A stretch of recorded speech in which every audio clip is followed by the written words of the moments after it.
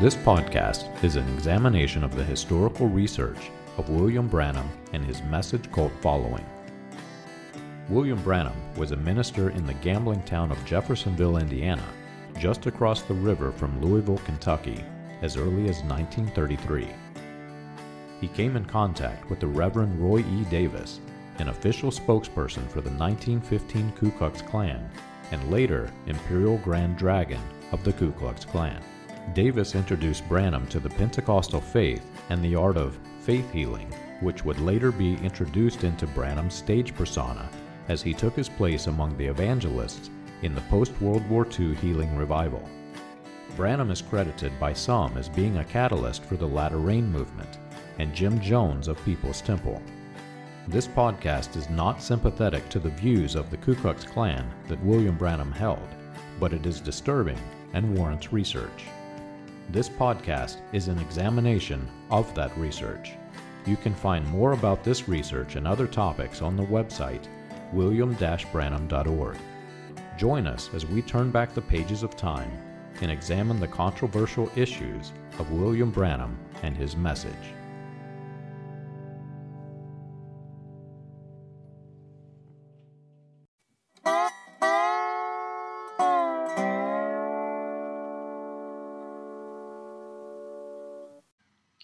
You are not alone. You are loved. You are included in the prayers of hundreds of people around the world. You are a child of God, and He promised never to leave you, never to forsake you. For so long now, the mystery of searchingforvindication.com has held captive audiences on the edge of their seats as they wondered just how large this army of people might be. Digging through the archives, government facilities, and more, it would seem that a special ops task force would have to call in for backup just in order to achieve what they have in so short of a time. But now the mystery is revealed. The mystery revealed pointing towards Christ, the mystery revealed. Like so many of us, this husband and this wife sought out to determine if the faith that they held dear was justified. So many in this religious movement repeatedly make statements like, "The truth will stand against all scrutiny," or "God's message has no error," and yet the world has rejected it. But a few of us did reject, and our friends and our loved ones quickly turned us away.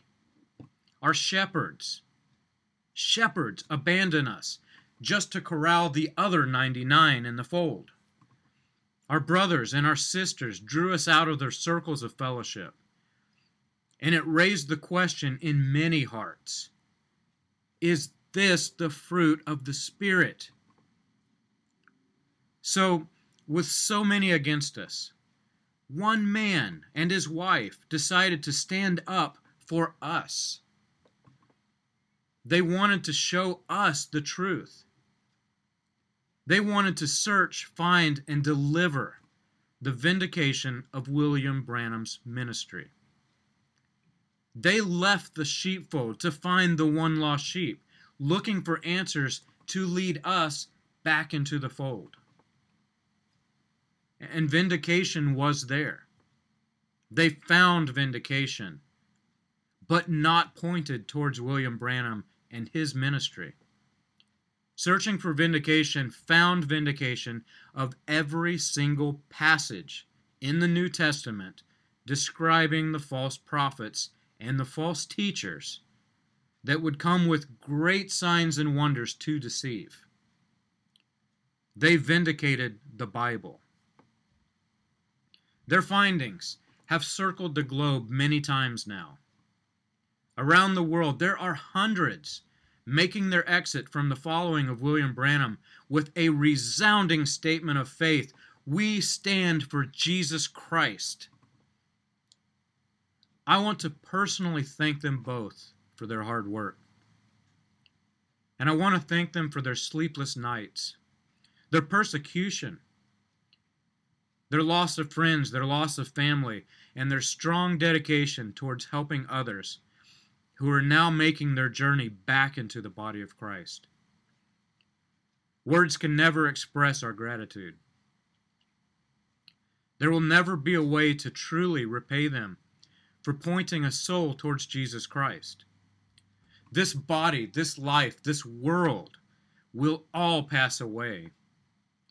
And their reward is not in this life, but their reward will be eternal. We're all planters of seed. God gives the water, God gives the sunlight, and God gives the growth. But one day, when we get to the other side, I'd like for all of you to join me in showing them just how many seeds that they have planted. As we sit around the throne, talking and laughing and enjoying one another in the presence of the one who died for our salvation, I want to be the first to say, Jesus, give them a great big hug. They did more than their fair share in pointing others to you. Those of you that are now starting your journey into the truth, listen to their words. You are not alone. We love you dearly. We want you to know that we are here for you. We're praying for you. We want you to have that same feeling that we have, free to worship Christ without the filter of a man. Please take the time to give them a big thank you on their website in their recent blog post. The link is on the website, and I will post it into the video. God bless you.